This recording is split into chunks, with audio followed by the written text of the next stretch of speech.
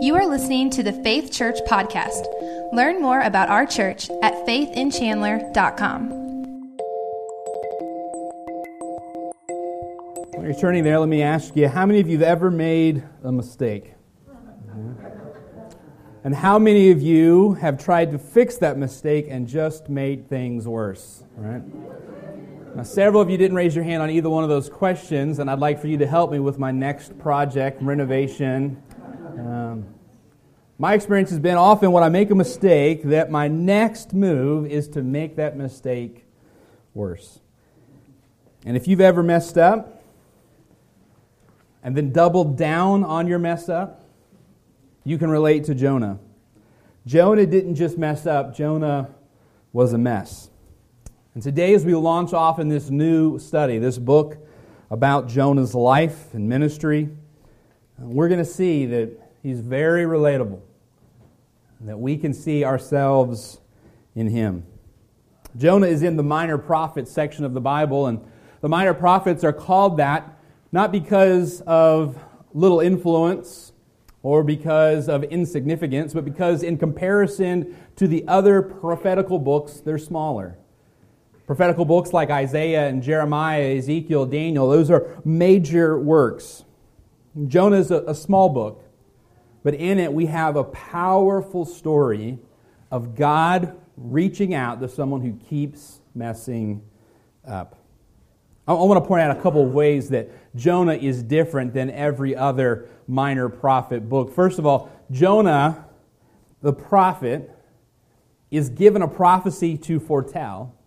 And most of the prophets, their books are about the prophecy that they foretell, which would either by the end, the conclusion of their book, be fulfilled or be looking towards being fulfilled. But Jonah's prophecy, his book would end with his prophecy not coming to pass. Because of the response of the people of Nineveh, what he prophesied about their city doesn't happen.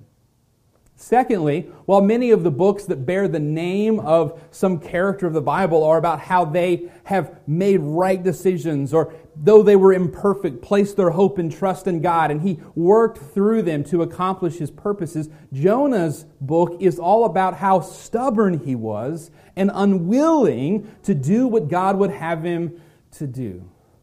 Jonah is not the protagonist or good guy in his own story. He's the antagonist or the bad guy. He's the one that's constantly making mistakes. And considering the shape of the book of Jonah and the decisions that he makes, you could legitimately ask, is Jonah the worst prophet ever? Now, you've probably had a moment where you feel that you're ill-suited for your job, that you're a failure as a parent or a spouse, that deep down you don't really know what you're doing. Perhaps some of you're doing a good job of pretending and faking it through, just showing up each day and acting like you know what it means to be an adult or to be a parent or to be a spouse.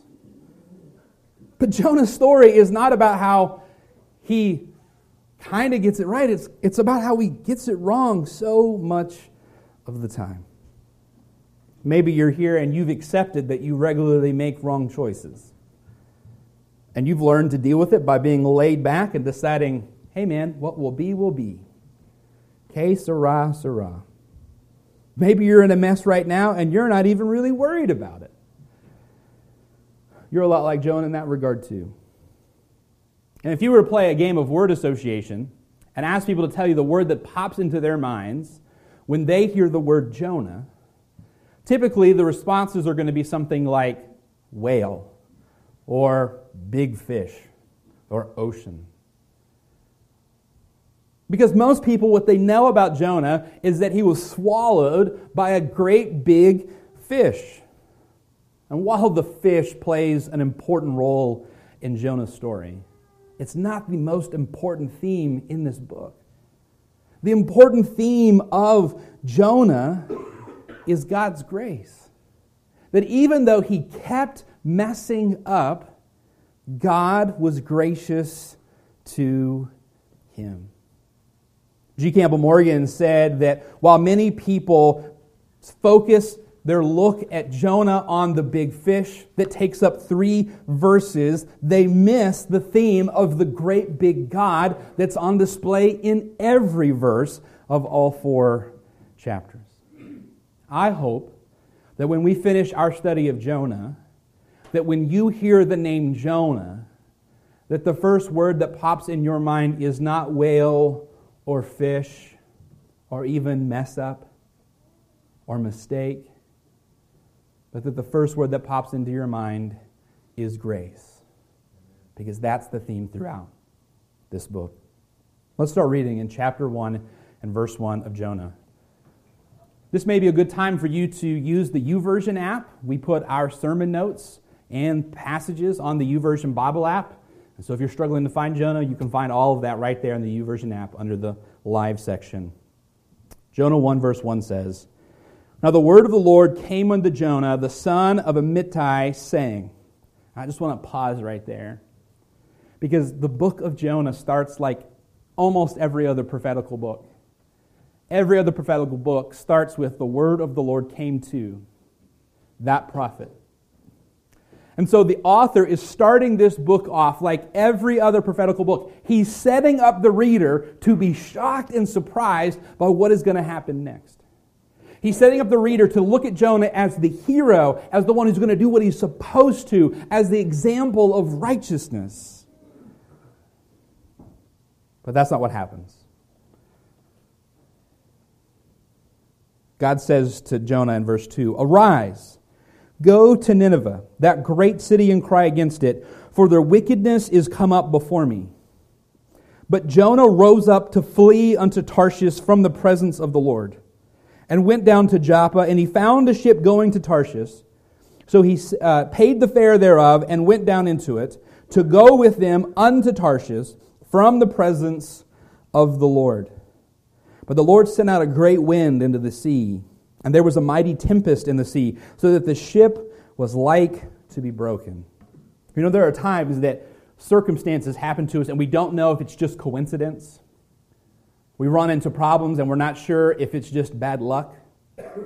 The author makes sure that we know that the storm that Jonah's ship runs into, that God sent it directly at him. God sent a wind into the sea. Verse 5 says, "Then the mariners were afraid, and cried every man unto his God, and cast forth the wares that were in the ship into the sea to lighten it of them. But Jonah was gone down into the sides of the ship, and he lay and was fast asleep. So the shipmaster came to him and said unto him, What meanest thou, O sleeper? Arise and call upon thy God. If so be that thy God will think upon us that we perish not. And they said every one to his fellow, Come and let us cast lots, that we may know for whose cause this evil is upon us. They rolled dice. So they cast lots, and the lot fell upon Jonah. They rolled dice on the boat, and Jonah lost. Then said they unto him, Tell us, we pray thee, for whose cause this evil is upon us. What is thine occupation, and whence comest thou? What is thy country, and of what people art thou? What are you doing here? Where did you come from? What have you done? And he said unto them, I'm a Hebrew, and I fear the Lord, the God of heaven, which hath made the sea and the dry land. Then were the men exceedingly afraid, and said unto him, Why hast thou done this? For the men knew that he fled from the presence of the Lord, because he told them. Then said they unto him, What shall we do unto thee, that the sea may be calm unto us? For the sea wrought and was tempestuous. He said unto them, Take me up, and cast me forth into the sea. So shall the sea be calm unto you. For I know that for my sake this great tempest is upon you. Nevertheless the men rowed hard to bring it to the land, but they could not. For the sea wrought and was tempestuous against them. They tried hard to make it to shore without throwing Jonah overboard, but they couldn't. 14 says, Wherefore they cried unto the Lord and said, We beseech thee, O Lord, we beseech thee, let us not perish for this man's life, and lay not upon us innocent blood, for thou, O Lord, hast done as it pleased thee. So they took up Jonah, and they cast him forth into the sea, and the sea ceased from her raging. And the men feared the Lord exceedingly, and offered a sacrifice unto the Lord, and made vows. Now the Lord had prepared a great fish to swallow up Jonah, and Jonah was in the belly of the fish 3 days and 3 nights. Jonah rose up to flee unto Tarshish from the presence of the Lord, verse 3 says. And verse 10 says, he told them that he had fled from the presence of the Lord. Jonah literally tried to run from God. He tried to escape the presence of God. Now, I'm not saying that Jonah thought that God was limited to the place of Israel. Perhaps that was part of his thinking. But for whatever reason, he felt that if he could get to Tarshish, he would be so far out of God's plan that God would say, it's just inconvenient to mess with Jonah. I'll find someone else. When I was a young man, I remember hearing a man preach who said when he was a teenager, he felt like God was calling him to be a pastor, so he immediately went out and got a mohawk and dyed it pink because he thought, God will never use me to preach now. That was his way of getting out of that calling. Jonah thinks, if I get to Tarshish, if I'm far enough away, if I've gone the opposite direction of Nineveh, then I'm separated by land and sea from what it is that God wants me to do, and I'll be okay. He chose Tarshish because it was as far as he could get from Nineveh, separated by land and sea. He'd chosen to turn away from God's plan and plunge headlong, all in, immediately on avoiding God's purpose for him. The passage says that when Jonah heard the word of the Lord, that he rose up to flee. Whether Jonah was sitting or he was laying down in his bed, when he received this vision, the first thing he did was get up and run the opposite direction. He didn't consider it. He didn't weigh his options. He immediately got up and fled. And from the moment he got up, he was headed to Joppa to catch a boat to Tarshish to get as far away as he possibly could. He was trying to run from God. He was looking to escape. He was trying to get away. Now, nowadays, we don't often run from God through geography. We don't cross state lines trying to avoid the Lord. But we find other ways to escape Him, to ignore Him, to turn our back on His call and command for our lives. We escape into media. We escape into substances. We escape into sex and relationships, into work, into shopping, into food, into causes, in good things and bad things, noble things and wicked things. We look for a way to ignore what it is that God is trying to tell us. And some of you this morning, you haven't gotten on a boat to get away from the Lord, but you've plunged yourself into something else to distance yourself from God and escape His presence in your life. To ignore His call on your heart. His call to what it is that you know that He is asking you to do. What you know He's asking you to be. And you're doing whatever you can to escape that. God set a clear call and command before Jonah, and he ran from it. And God has set clear calls and commands on our lives, and we often run from them. And it doesn't look as cut and dry as what Jonah does here, but it's all the same still, an abandonment of what God would have us to do and to be, what He's called us to in this life. And Jonah felt so good about his plan to escape God's presence that as soon as he had executed it, he took a really good nap. He gets down into the boat and goes to sleep. And I want to point out a couple of parallels in this first chapter. What we see again and again is that Jonah, as he runs away from God, runs down. Verse 3 says that he arose and ran down to Joppa. When he found a boat that was headed to Tarshish, he paid the fare and went down into it. Once he was in the boat, he went down into the hull of the ship and found a place where he could sleep. And friends, as long as we run from God, we run down to trouble and misery. It will be true for us. Whenever we turn our back on God, we will never move up in this life. We will only move down. Now, I'm not saying that we will suffer misfortune or we'll have less money or we'll have less popularity or less fame, but I do know that we will have less peace and happiness. So, Pastor Daniel, it looks like Jonah's pretty happy where he's at. He's asleep. He's taking a great nap. I'd like to do that. Some of you doing it right now.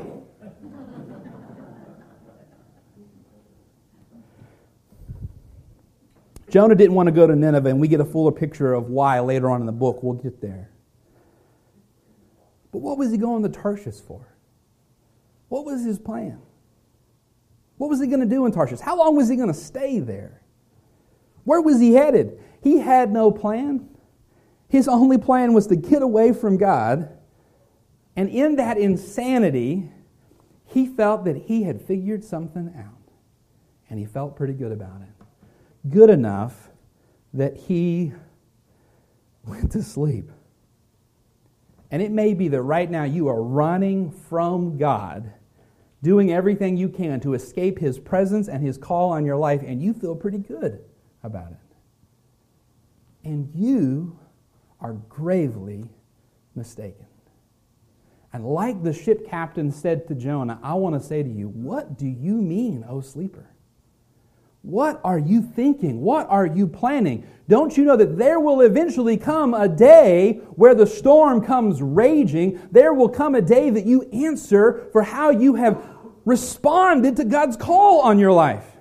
And you may be able to escape the consequences and escape the anxiety and the worry for a day or two, but it is coming. And it will get harder and harder and harder to escape that reality and that truth the farther you go down away from the Lord's command.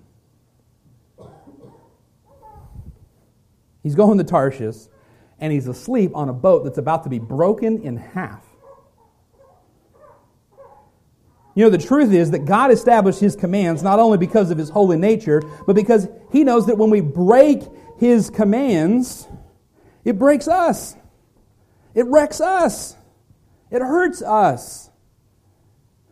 And we may be able to pretend that everything is okay, but it's not okay.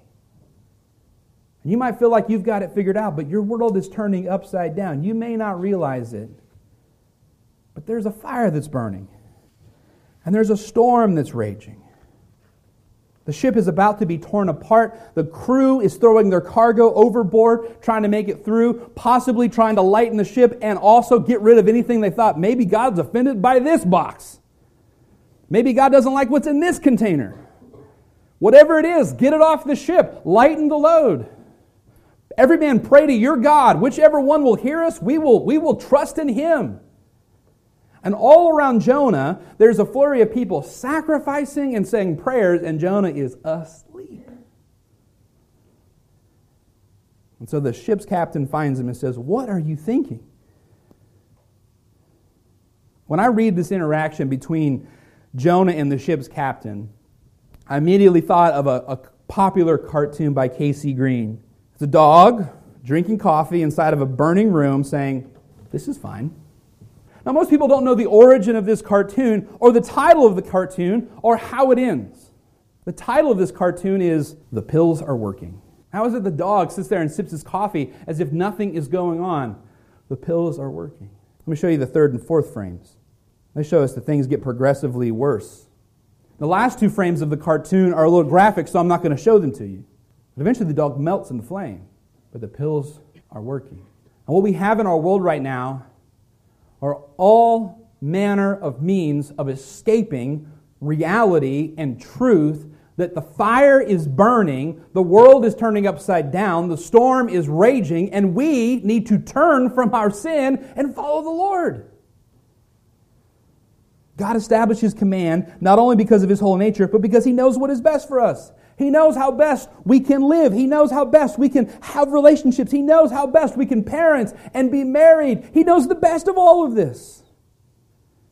And there's not only a similarity in Jonah running down to Joppa and getting down into the boat and going down into the hole, There's also a similarity that when God calls to him in verse 1, he says, "Arise, Jonah, and go." And when the ship's captain finds him asleep in the boat, he says, "Arise, O sleeper, and go pray to your God." And when it comes time for them to throw him overboard, Jonah says, "You need to take me up and cast me over." Jonah's been going down, down, down, and things have gotten worse, worse, worse. And what he needs to do is follow God's original command to arise, to go up, up, up. And you may have gone down to the point where you feel like everything is fine, everything is okay, but you are running toward misery and trouble. Because when we run from the Lord, we run toward misery and trouble. But whenever we run to God, we run up to peace and joy. This morning, I want to be like the ship's captain and wake you up. Everything is not fine. Everything is not okay. You know what's amazing? This storm actually acts as a catalyst for Jonah to start making some right decisions. This storm prompts Jonah to start going up and stop going down. Now he gets thrown up and overboard, but he ends up going down into the water. But that fish that God prepared vomits Jonah up on the dry ground. You see, all through this, God is being gracious. The reason he sends Jonah to Nineveh is he's trying to extend grace to the people of Nineveh. That if they don't turn from their wickedness, they will face calamity. The reason that God sends the storm into the ocean that meets the boat that Jonah is on is grace. God is not just playing with Jonah's life. He's not treating the lives of those on the ship as worthless. No one loses their life, but he does what he has to. He goes to drastic measures to get Jonah's attention. And it works. And sometimes in our life, God sends a storm to get our attention. Now, not every storm is sin of the Lord. And not every problem you've ever faced was the Lord's doing. A lot of those you got yourself into without His help. But in all of them, He is trying to get our attention. And so the mariners, the ship's crew say, let's throw dice to figure out what this is about. And Jonah's like, yeah, good idea. He knows. Already he knows it's him. The dice lands on Jonah. And they look at him. And Jonah says, I know it's me. And notice what he says to them. He says, I fear the Lord of the Hebrews, who is maker of the land and the sea. You know what Jonah's recognizing? There is no place I can go to escape the Lord. I serve the God who made the land and the sea. Getting out on the water is not going to escape Him. He made where we are. There is no place we can go to escape Him. And there is no substance, and there is no activity, and there is no hobby, and there is no measure of success that will grant us escape from the Lord. We will all face Him one day. But God not only sends a storm that gets Jonah's attention, God sends a fish. Now, these mariners, they're thinking, if God will do this because a guy won't go where he's supposed to, what's He going to do to us if we kill a man? We can't throw him overboard. And they do everything they can to row the ship to shore. They've thrown everything they can overboard. They're trying to row to land. They can't make it. They finally say, we have no other option. And they call out to God and beg for mercy. And they throw Jonah overboard. Why? They assumed he was going to die. They assumed that they were killing this man. What else would you think if you're throwing a man overboard into a stormy sea? But when Jonah plops into the water, as he takes his last breath and goes under, he is probably expecting to face God in eternity. He's breathing his last breath. But there is a fish that swallows him whole and carries him to shore. And many times we think of the fish as an instrument of God's wrath, but rather the fish was an instrument of God's mercy. It was the best lifeguard ever. Plucked Jonah from the middle of a stormy sea and took him to land. Can I just tell you, this is what God does in your life? He does the extraordinary to get your attention and show you grace. He's done the remarkable to call out to you and show you His mercy. Throughout all of Jonah's book, God is trying to show him mercy. And throughout all of your life, God is trying to extend you grace. In the storms that He has sent and the pickles that you've gotten yourself into, the constant theme is God is trying to show you grace. I had a little fun at the expense of the Buffalo Bills last week. Remember, I talked about how they went to the Super Bowl often and lost often. And the Bills stands for, boy, I love losing Super Bowls. Talked about how I watched a documentary that covered how the first Super Bowl that they went to, they partied hard. They were excited to be there. It came time for the game, they weren't ready. They lost. The next year, they were all business, incredibly serious, too much pressure. They cracked underneath the pressure and lost. But in that same documentary, there was a moving story. In the first Super Bowl that the Bills lost, they were playing awful. They had not approached it with the seriousness that they should have. The Giants had controlled the ball the entire game and taken the lead. But somehow, with time winding down, the Bills had an opportunity to win the game at the end with a 47-yard field goal. And their kicker, Scott Norwood, was a great kicker. The season before that one, he had made 4 game-winning field goals and had gone to the Pro Bowl, the only Buffalo's kicker ever to do so. But when he came out on the field, the Super Bowl on the line, he missed a 47-yarder. 47 yards is by no means a for sure field goal.